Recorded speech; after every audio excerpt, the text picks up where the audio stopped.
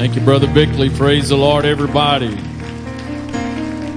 Hallelujah. Why don't we just lift our hands one more time and give the Lord some praise and worship that He so greatly deserves. We honor you today. We honor you today. God, you're so good.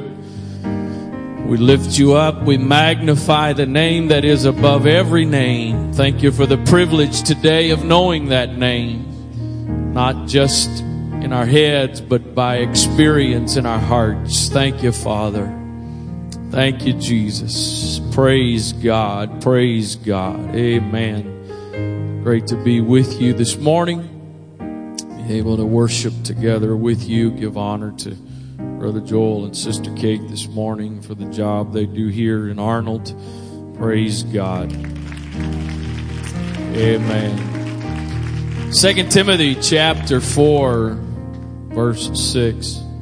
I don't think this really has anything to do with what I'm about to preach, but it's kind of been on my mind all morning. So, I need thee. Oh, I need thee.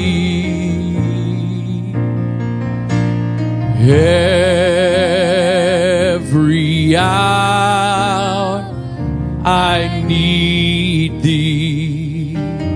Oh, bless me now, my Savior.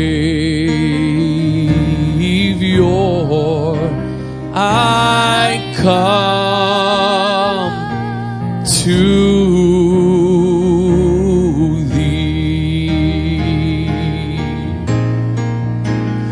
I need thee.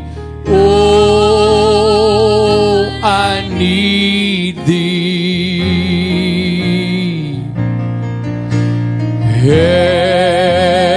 Every hour I need thee. Oh, bless me now, my Savior. I come to thee. Oh, I need thee. Oh, I need thee. Every hour I need thee. Oh, bless me now, my Savior. I come to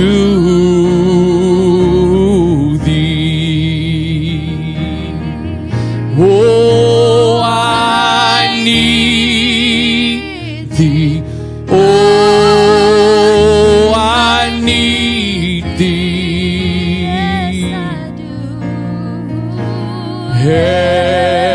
Every hour I need thee. Oh, bless me now, my Savior.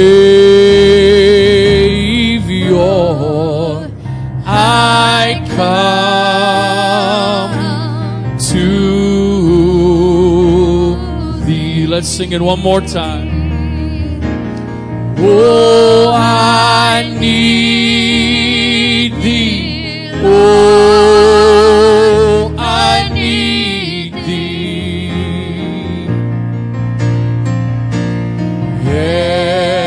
Every hour I need thee. Oh, bless me now, my Savior. I come to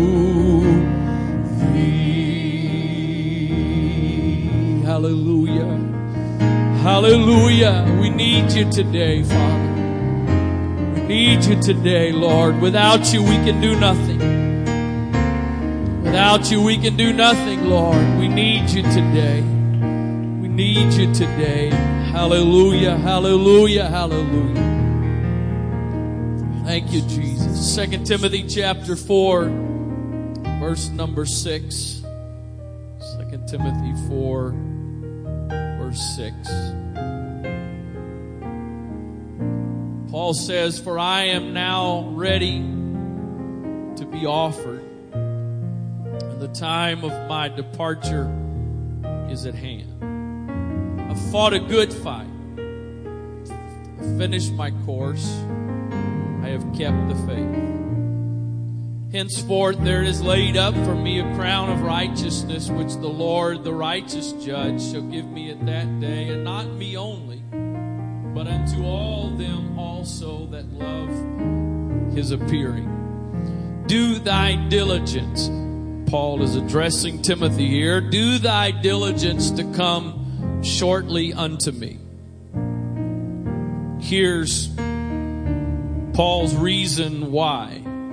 "For Demas hath forsaken me, having loved this present world, and is departed unto Thessalonica, Crescens to Galatia, Titus unto Dalmatia." I'll draw your attention primarily to the first half of verse 10. "Demas hath forsaken me, having loved this present world." Father, thank you for your awesome presence we feel in this place today. Thank you for this privilege this morning of being in your presence. We haven't simply just gone to church today, but we've come to fellowship with you.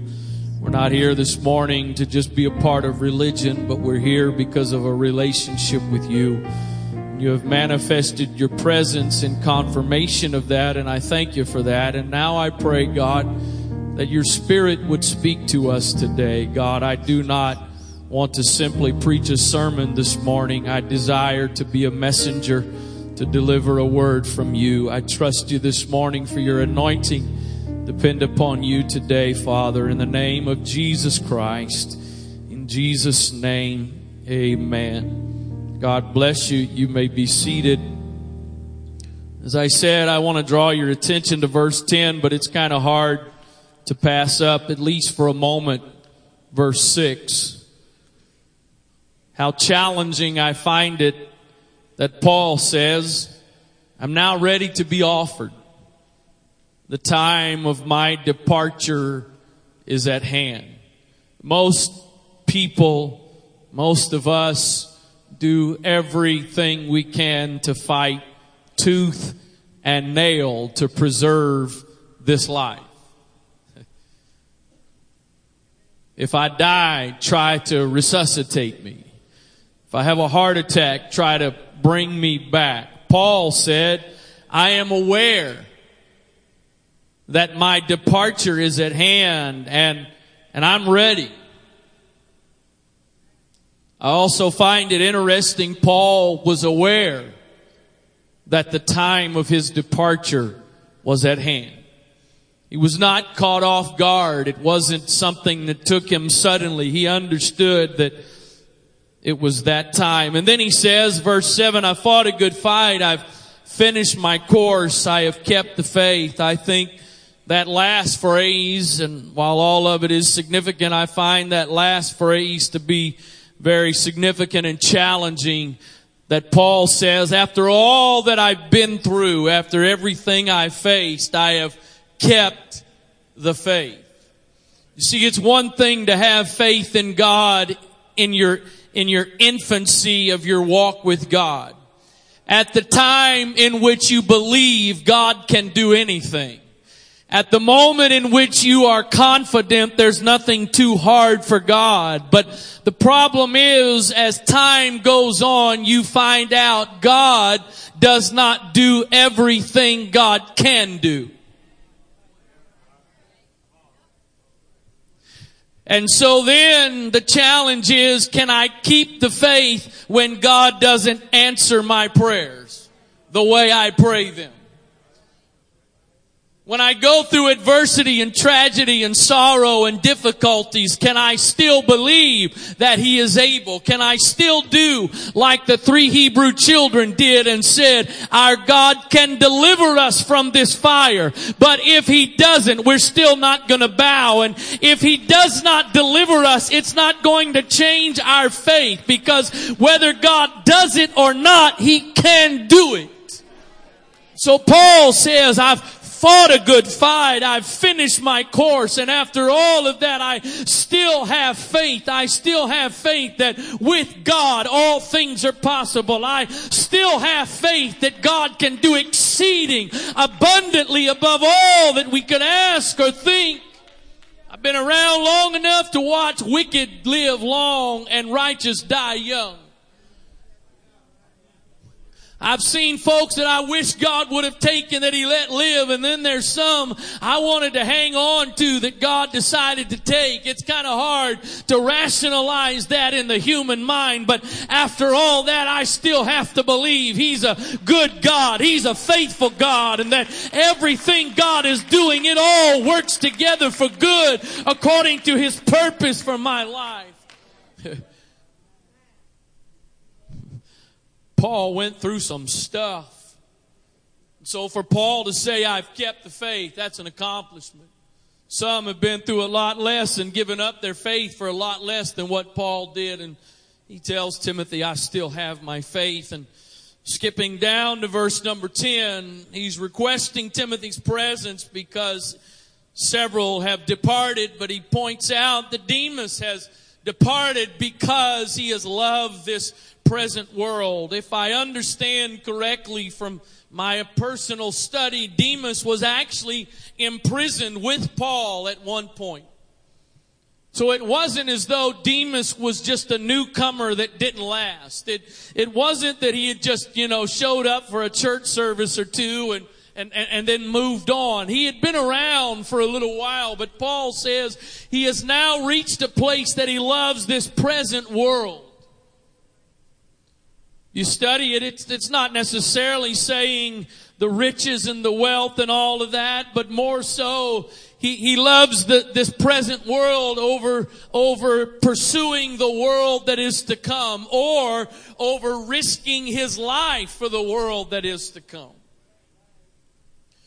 And so Paul says he's chosen to go back. He's chosen to depart. He's not willing to endure with me anymore some of the challenges and the hardships. The Message Bible says in verse 10, Demas, chasing fads, went off to Thessalonica and left me here. New Living Translation says, Demas has deserted me because he loves the things of this life and has gone to Thessalonica. He's taken his eyes off of what's to come and he's put his eyes on what's here.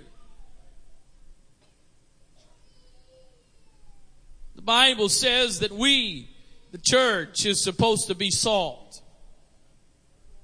Unfortunately, some people, I think, have misunderstood what Scripture says, and they think God is simply supposed to be salt. I know some of you will disapprove of this and probably would like to stop me afterwards and warn me of the reasons why I should not do this, but I am a cookie dough and a cake batter fan. My brother and my dad are Nestle Toll House fans. I am a Pillsbury fan. It's kind of hard to beat Pillsbury cookies fresh, warm, out of the oven. And it's also really hard when you know there's cookie dough in the fridge to walk by. I'm trying to decide. I'm thinking maybe there's less calories in the raw dough than it is the cook. The good thing also about, a lump or two of cookie dough every now and then, you're not sure exactly if it's a whole cookie or not. So my wife, I said to the young marrieds last night at our fellowship, it scares me how well my wife knows me. It's a good thing, but it also scares me. It's kind of funny to me how everybody that knows me knows I'm quiet, and yet she knows when I'm not just quiet, but there's actually something wrong. What do you mean? I'm quiet. I'm always, no. And the one kind of pet peeve I have with her, she's probably watching right now, so hopefully she will get this. The one pet peeve I have is the fact that she still forgets and washes out the batter bowl before I get to it. I actually, one time when I was a teenager, I actually got my mother to make me a bowl of batter. Not to cook, what I found out real quick was, as much as I think I like cake batter, the leftover batter in the bowl is just enough. The mixing things, whatever you call them, off the mixer, that in the bowl is just right. A whole bowl of batter we'll acknowledge it's too much. See, the problem is some of us want Jesus like that. We want him in just enough doses. But he's not intended to be the salt to your life. He's not intended just to add a little bit of flavor. He's not intended to be just the clump of cookie dough you bite off every now and then when you want it. He said, I have come that you might have life. I've come not to just be a part or enhance or flavor your life. I've come to be life, and I've come to challenge whether you're a full faithful member or a guest this morning. I've come to challenge you today to somehow make up your mind that you will not let yourself do like Demas did and get your eyes on this present world and give up Jesus and the eternal. Get your eyes on this temporal that passes away. The Apostle Paul said it like this. He said, our light affliction, which is just for a moment, and I find it extremely interesting that Paul says light affliction, because again, if anybody had some challenges and some difficulties and had gone through some stuff, the Apostle Paul went through some stuff, and yet he labeled it all as light affliction. And he said it's just for a moment. But what it is doing is working for us a far more exceeding and eternal weight of glory. If you don't somehow make peace with the fact that what God is doing in your life is first and foremost about eternity, there will come a point in time where you are not happy with what He's doing in your life. Because I've come to tell you this morning, His first and foremost concern is not making this life comfortable and convenient and wonderful, but everything He's doing is working for you a far more exceeding and eternal weight of glory. Paul said, we look not at the things which are seen, but the things which are not seen, because the things which are seen are temporal, they're temporary, and the things which are not seen are eternal. I've been blessed, very blessed in one sense. There's a lot more important blessings I've had in my life, but I've been blessed to have several new cars in my life, and I'm one of those people that keeps my car clean. I wash it just about every week. I like a clean car. I like a clean ride, but I you know what, that Brother Whaley, that first couple of weeks, and I've been driving large size, whatever SUV for years now. And so that first couple of weeks, if I got a project going on at home, I'm not going to Home Depot and putting a bunch of lumber and stuff in the back of that brand new SUV. That's not happening. That first couple of weeks, we don't want no sodas. We don't want nothing with sugar in the car except my coffee. Other than that, But you know what? There's something, and maybe you're different. Maybe you're not like this, but I got a feeling there's a few others that can relate. It doesn't take but a couple of weeks. I still keep it clean, but I need a couple of sheets of plywood. I'll just throw those back seats down and go get it. Because it's temporal. Fades. How empty life is. And I don't know what's going on. I do. They haven't started yet today, but today I think is the 4th golf major of the year. And there's a young man who is 21, I think he is, or 22. His name is Jordan Spieth. He's just won the Masters, and he's in contention today for the 4th major. There's golf tournaments that take place all year long, but there's 4 majors, and to really be a great golfer, to be considered among the best, you got to win some majors. And 21 years old, and he's already done that, and he's in 2nd place for today for the PGA Championship, and therefore he's got a good chance, or he's at least in contention to win today, and that's exciting and that's neat, but it's also sad when you think at 21 you've already accomplished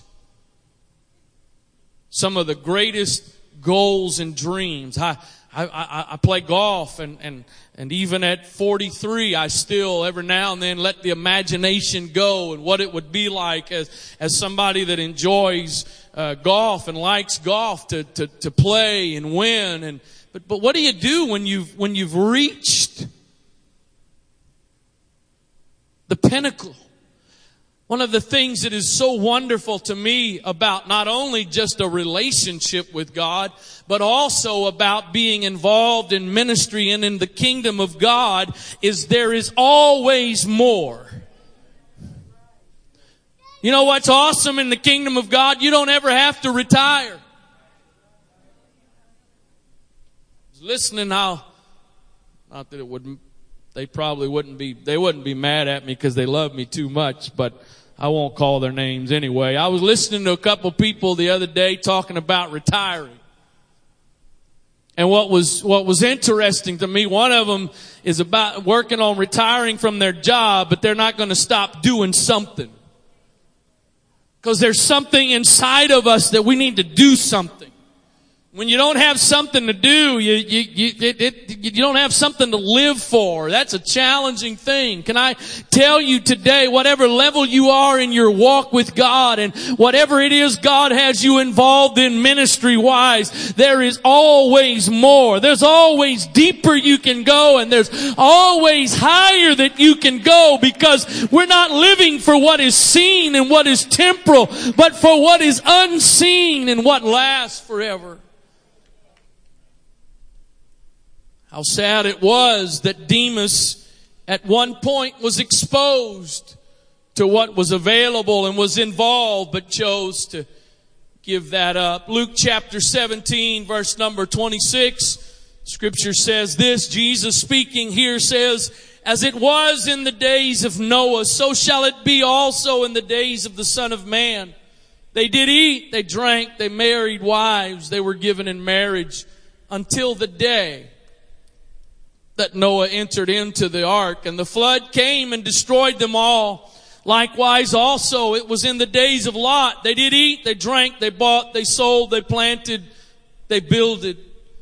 But the same day that Lot went out of Sodom, it rained fire and brimstone from heaven and destroyed them all. Even thus shall it be in the day when the Son of Man is revealed. In that day he which shall be upon the housetop and his stuff in the house, let him not come down to take it away, and he that is in the field, let him likewise not return back." The shortest verse in the Bible, based on the way the translators did it, is the verse, 2 words.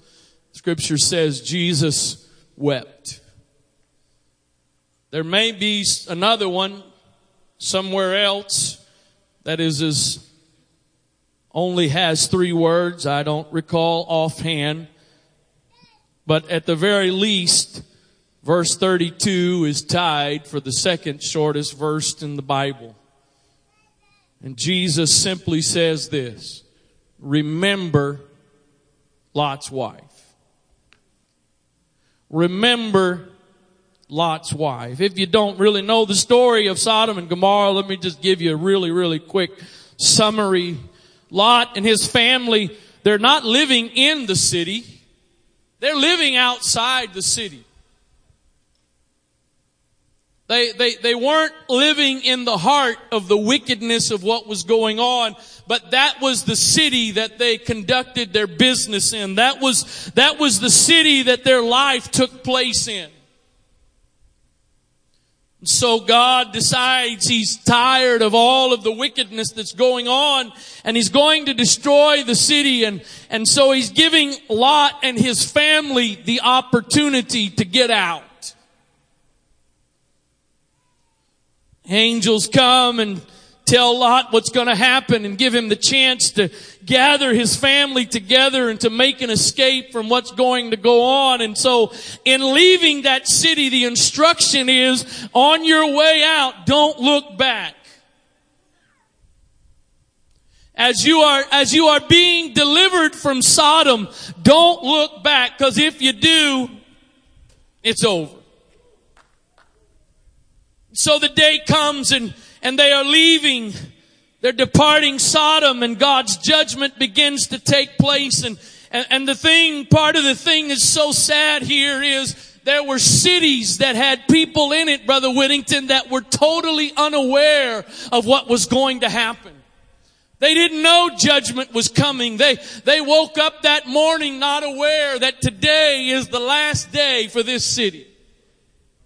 They had no idea of God's wrath and judgment that was about to be poured out upon them. But Lot and his family, it was not that way.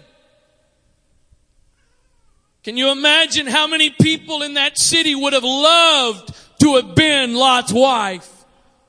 To have had the chance to get out, and yet on Lot's wife's way out of the city, there was still something tugging on her to the point that she could not resist but look back.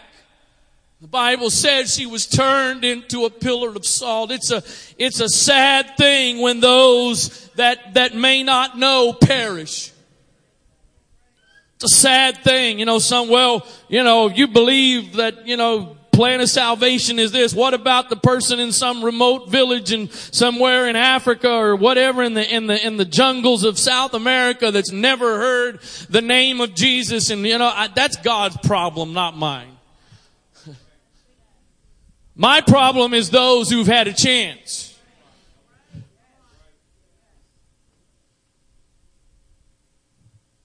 I don't know. Surely at some point there was an opportunity they were exposed to, because I just have to believe a God of mercy and grace. Wrath and judgment is always God's last action.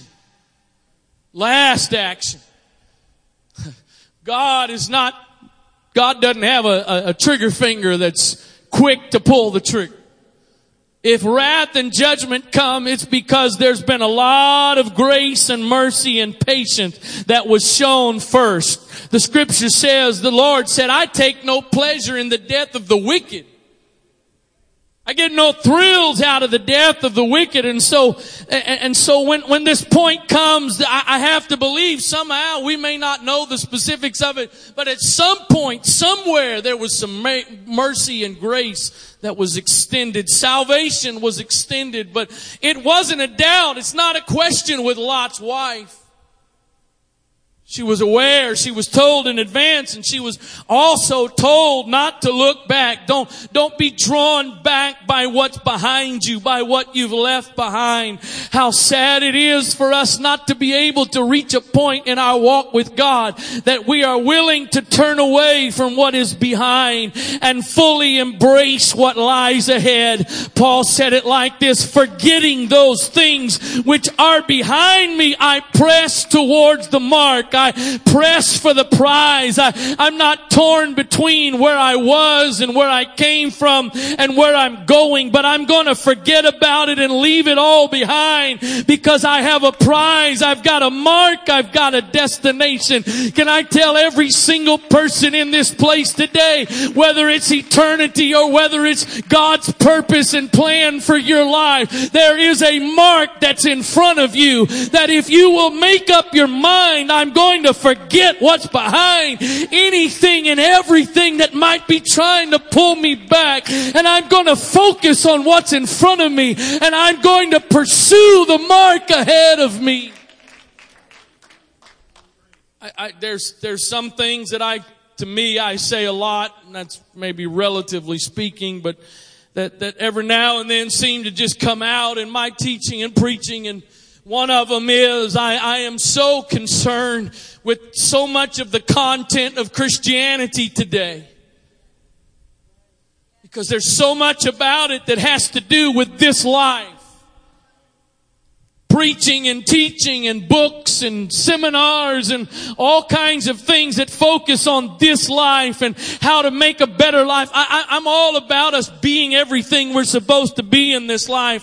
I'm about us being good husbands and good wives and good business people, good employees, good employers, and all those things. And all those things are important. But the Word of God is not a self-help motivational book just to try to make this life better or make this life the best it can be. It is about something that is far bigger than 50, 60, 70, 80, 90, 100 years. It's about something that's going to last forever. And many people do like Demas did. And when the Word of God and God stops making this life better, they're done. They're off to something else. They get focused on this present world. John chapter 6 verse 66 says this. Jesus, Scripture says, from that time, many of his disciples, not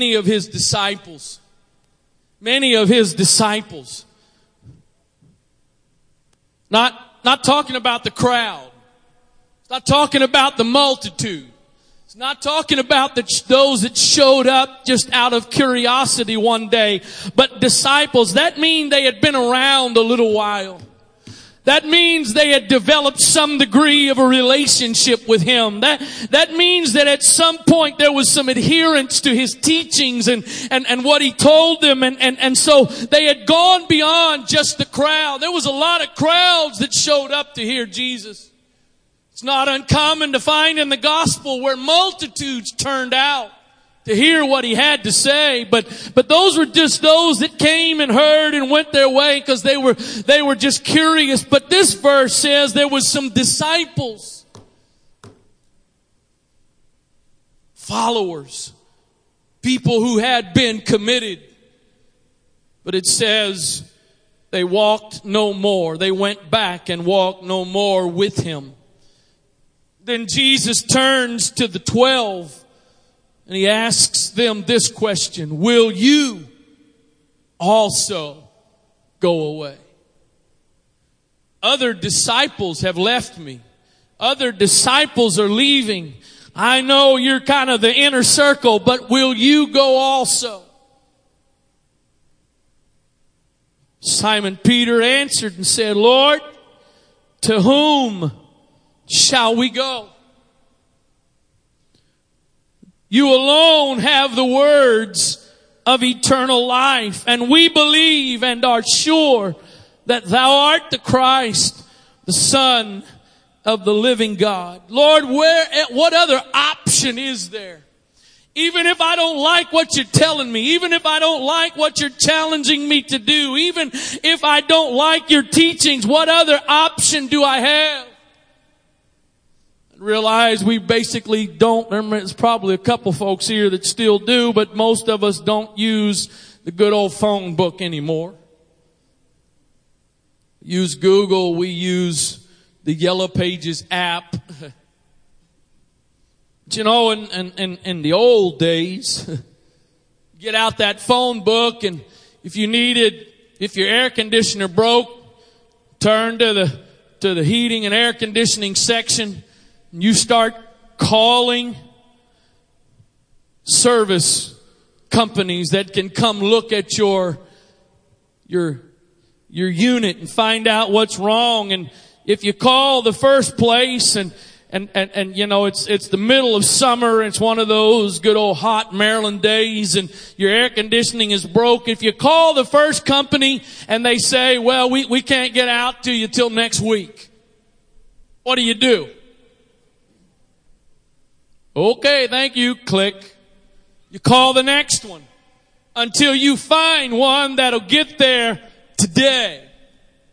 Or if you're using one company for something and they don't do the job you want, then you just go to the yellow pages and you find another company that hopefully will satisfy you. What do you do when God doesn't come through the way you want Him to come through? Who do you turn to? Where do you go? Well, this God, Jesus, didn't work. Let me go try this God. Of course, we don't normally put it in these terms, but usually the other God we turn to is me. You're not going to do it, so let me do it myself. Or trying to do it. Of course, the scary thing is there's so much in life that human strength and ability cannot do anything about. Peter says, Lord, we've got no place else to go. We have no other options. Can I ask you today, again, whether you're a member or a guest this morning, do you have options? Do you have options? Oh, I don't have options. No. Well, do you have a couple of alternative plans in case this one doesn't work out? I promise you today, if He hasn't yet, there will be a day God disappoints you. I have a feeling the great majority of people in this place, I'm not telling you something you haven't already experienced. There will be a day. There will be a day. John the Baptist stands up before a crowd one day. Nobody even knows who Jesus is yet. And he stands up with confidence and boldness and declares to the crowd, the one I've been telling you about, that's Him. He's here. I'm not even worthy to untie His shoes. This is the Messiah. He hasn't done any miracles. He hasn't taught anybody. He hasn't done anything yet. And John stands without hesitation and says, this is the one. And yet a short time later, we find John now saying to his followers, those that had been with him, go ask Jesus a question. Ask Him, are you the one? There's a big difference between John standing in front of that crowd telling everybody this is the one, and John now in prison trying to find out, trying to settle in his mind, did I miss it? Did I get it wrong? And so he's asking his disciples to go ask Jesus. What was the difference between John standing in front of the crowd that day and declaring this is the Lamb of God, and John, who is now in prison, wanting to ask if he's the one?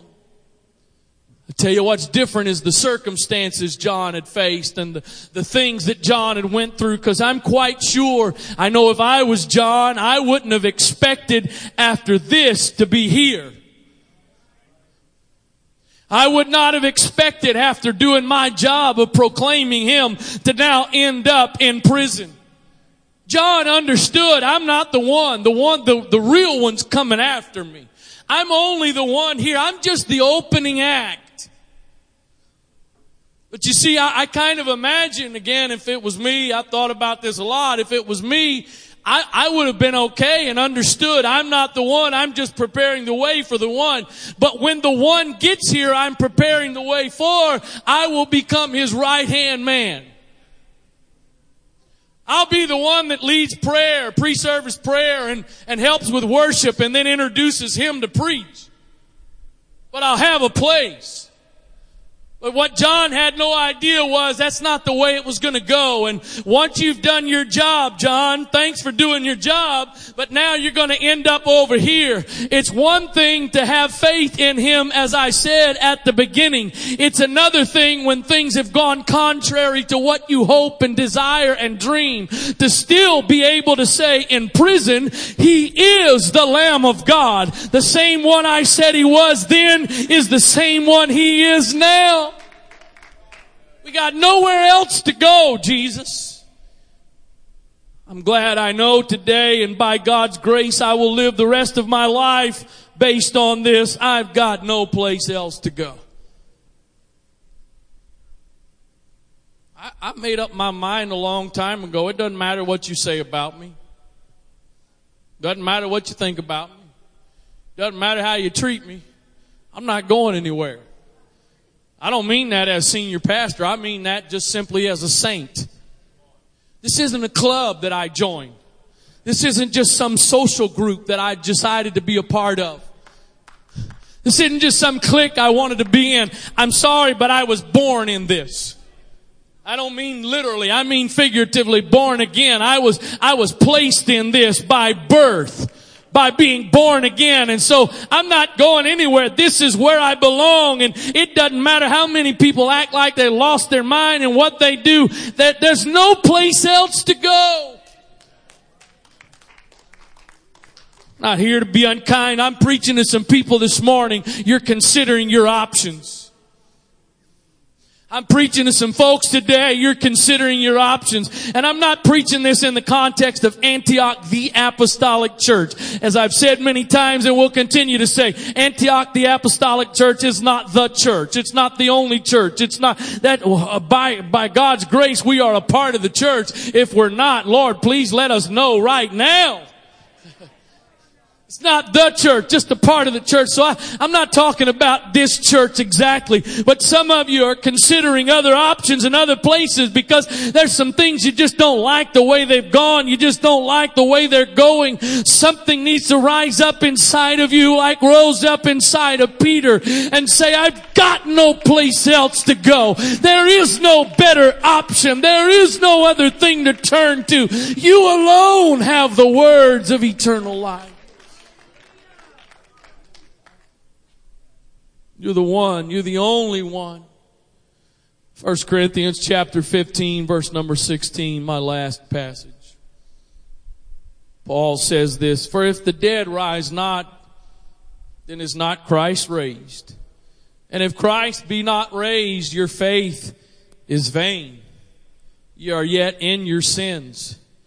Then they also which are fallen asleep in Christ are perished. If Christ didn't rise again, then those that have fallen asleep or have died in Christ, then they're done. That's it. And then he says this, if in this life only we have hope in Christ, we are of all men most miserable. If the basis of my hope in Christ is this life and what He can do in this life, we are of all men most miserable. I know there are many here today that are much older than I am. And so to you, my next point will be probably a bit humorous because you can say even more, even older years than I have. But I cannot comprehend the fact that I am 43. And I've talked to people much older than I am that laugh at that because you feel the same way and you're twice my age. I can't comprehend that 43 years of my life is gone. I'm struggling to process the fact that my eldest child is 18 years old. Where did it go? Anybody had the chance to go on vacation this summer already? Anybody go on vacation? A couple of you? Anybody besides me went on vacation this summer, and where was it? Gone. Over. Don't blink. You'll be back home. I used to think summer was supposed to be the enjoying, relaxing time of the year. Summer has gotten to be the busiest time of year. Where's it gone? Life is just a vapor. I am struggling to process that my father is about to be 70. That's a grandfather. Duh, he is one. But what I mean by that is, in my mind, a 70-year-old is my grandfather's age. Not my, where has it gone? I wonder if that's part of the context of what Paul is saying. If all you've got hope for is in this life and what Christ can do in this life, you're miserable. Because even if He does make this life better, it's here today and it's gone tomorrow. If all you've got hope for is Him to bless you in this life, that's misery. Got to be beyond that. Message Bible says it this way: if corpses can't be raised, then Christ wasn't, because He was indeed dead. And if Christ weren't raised, then all you're doing is wandering about in the dark, as lost as ever. It's even worse for those who died hoping in Christ and resurrection, because they're already in their graves. If all we get out of Christ is a little inspiration for a few short years, we're a pretty sorry lot.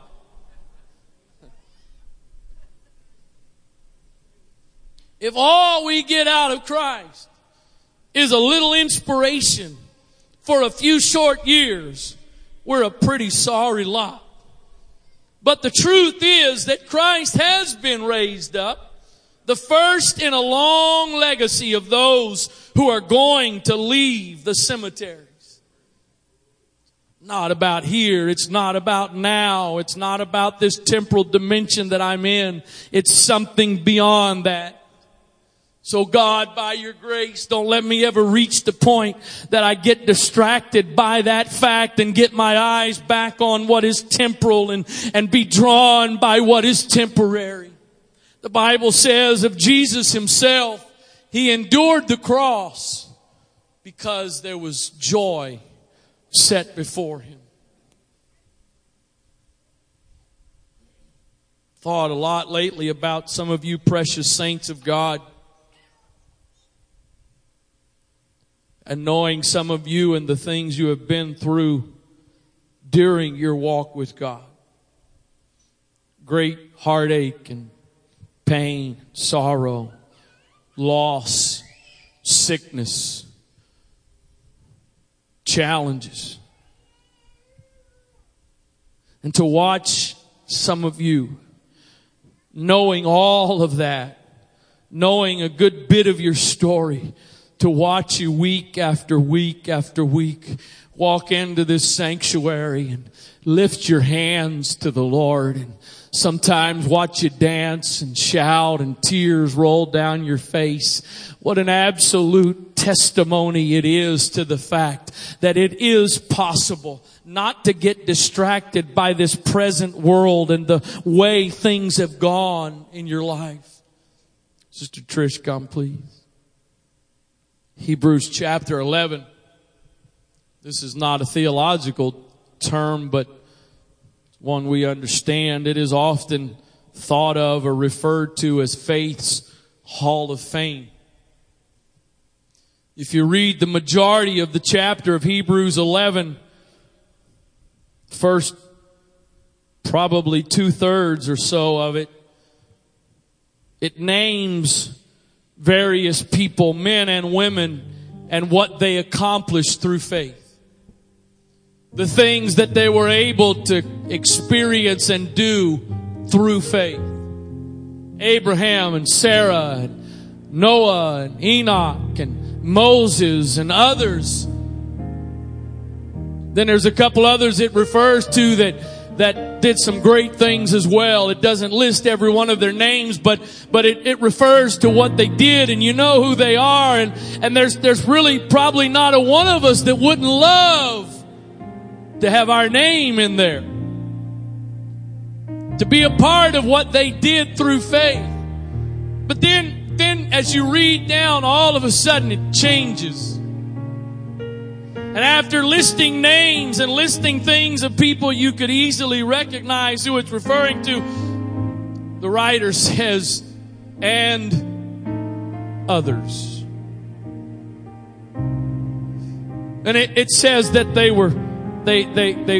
endured cruel mockings, and some were sawn asunder and lost lives, and it's like it you know what, it's kind of like that fine print. There's probably a few of you OCD, maybe that's I don't know what term it would be. There's probably a few of you read every single line of every document. Then there's a bunch of us, we just walk by faith. Okay. It's as if the writer just said, you need to know this.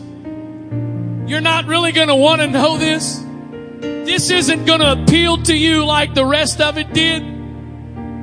But just like they did all of these great things through faith, they all did these things, went through these things through faith. See, sometimes we assume because somebody's going through a valley or struggle or problem, they must have a lack of faith.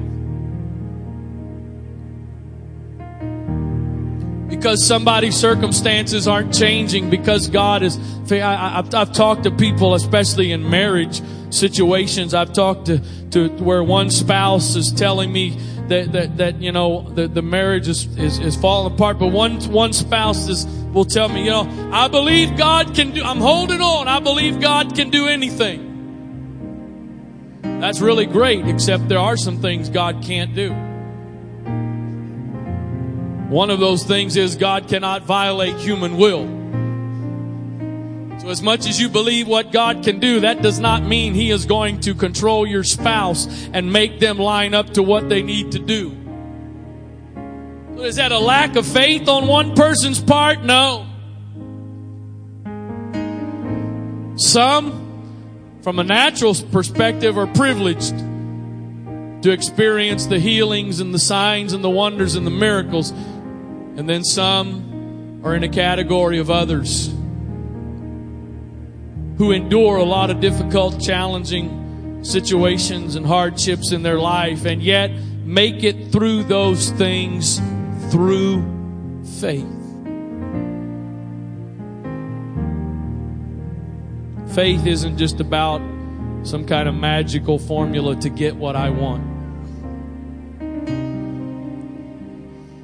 I may have said it here one of the last times I preached. I don't remember, but I've said it a lot on Sunday mornings in my travels.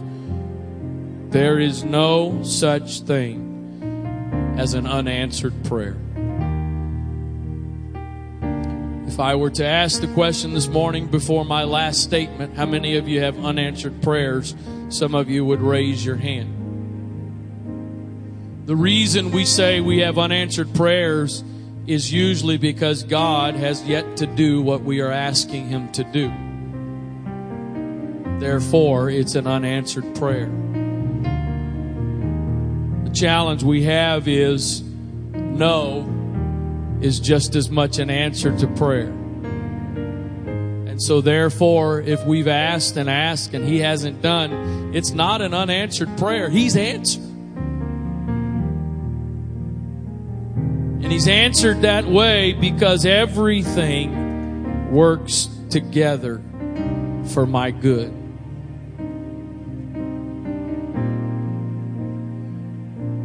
You're obviously in church this morning. Again, whatever category, whatever you may fall into, come all the time, first time, come sometimes, you're here. Which says to me there's some degree of faith in God. Some degree perhaps of a relationship. It may be a very, very new relationship, but some degree of a relationship. To others of you who have been around literally for decades, I believe the Holy Ghost has sent me this morning to challenge you to not allow yourself to get distracted and diverted by what is temporal and quickly fades and passes away. But somehow to be able to do like Peter and the other disciples did and make up their minds. We may not like what you're saying. We might not like what you're telling us to do. But you alone have the words of eternal life and the words that we need. I want you, if you would, to close your eyes, bow your heads for a moment, if you would, please. I believe even if it's just one person, I don't think it's just one, but if it's just one person, I believe the Spirit of the Lord is talking to somebody here today. And as eyes hopefully are closed, if nothing else, out of respect of those around you, I want to open this altar right now. Again, whether it's your first time or you come regularly. To those that would be willing this morning to make a fresh new commitment to the Lord. And I'm going to keep my eyes fixed on you.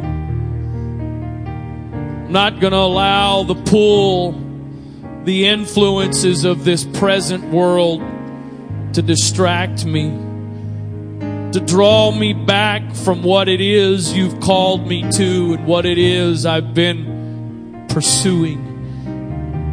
I'm not going to allow the disappointments that take place in my walk with you and the times, God, that you may not do what it is I'm asking you to do, and you may not answer the prayers the way I'm praying them, and you may not work things out the way I'm hoping. That even through all of those moments, I'm going to continue to trust who you are and what you are, and I'm going to continue to pursue you and go after you.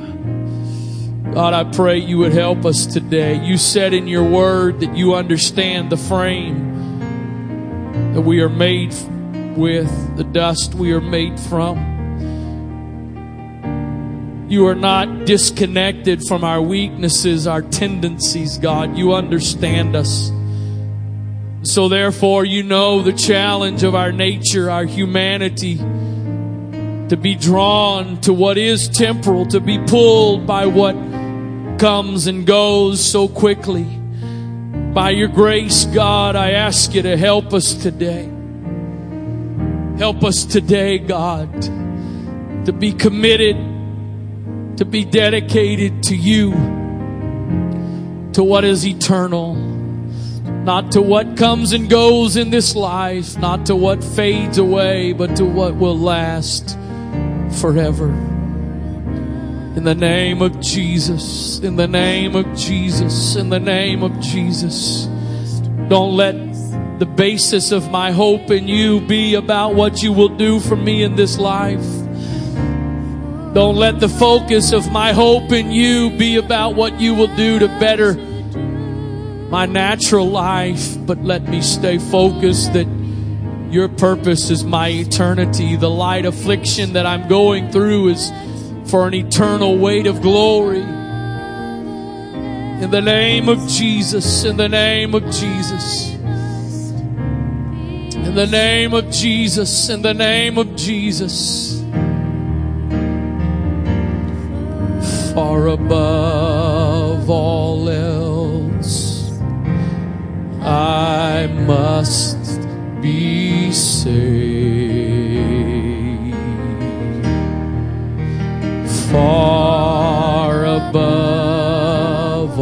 else. I must be saved. So whatever you have to do to me, don't let me be lost for eternity. Far above all else, I must be saved. If you're not praying, would you join us in singing this as your prayer? Far above all else, I must be saved.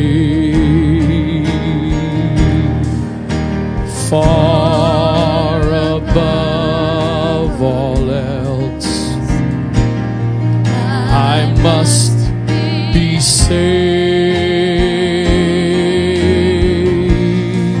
So whatever you have to do to me, don't let me be lost for eternity.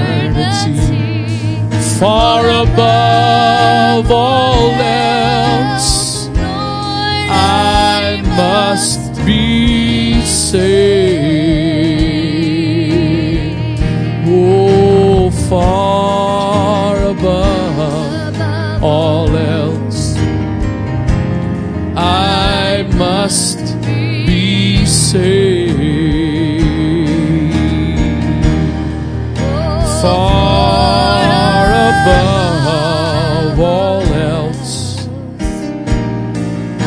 I must be saved. So whatever you have to do to me, don't let me be lost for eternity. Far above all else, I must be saved. Oh, far above all else, I must be saved. Far above all else, I must be saved.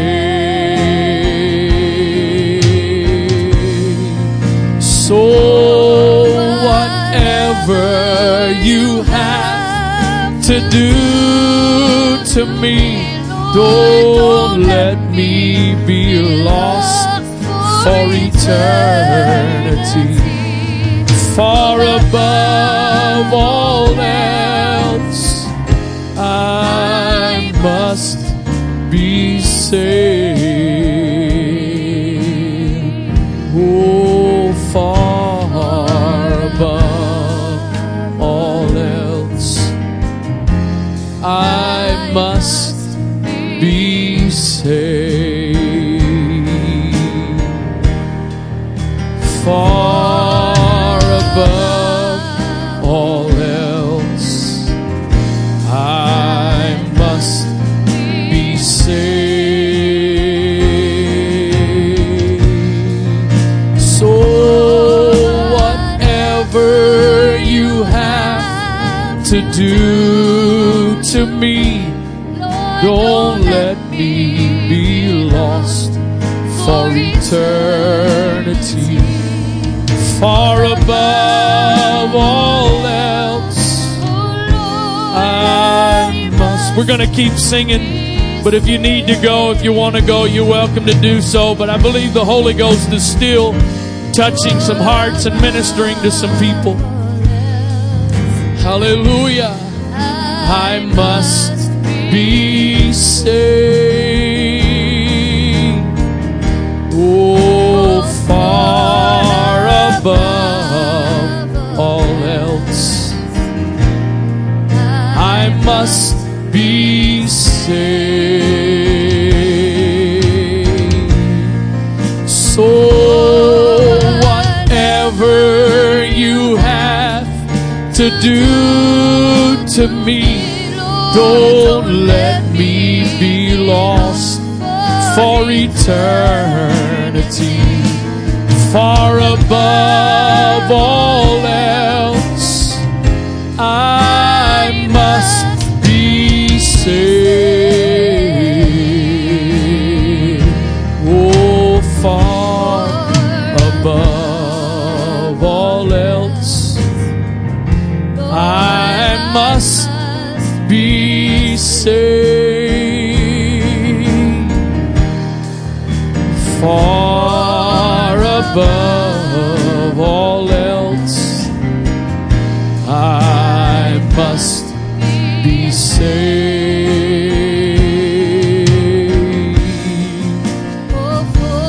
So whatever you have to do to me, don't let me be lost for eternity. Far above all else, I must be saved. Far above all else, I must be saved. Far above all else, I must be saved. So whatever you have to do to me, don't let me be lost for eternity. Far above all else, I must be saved.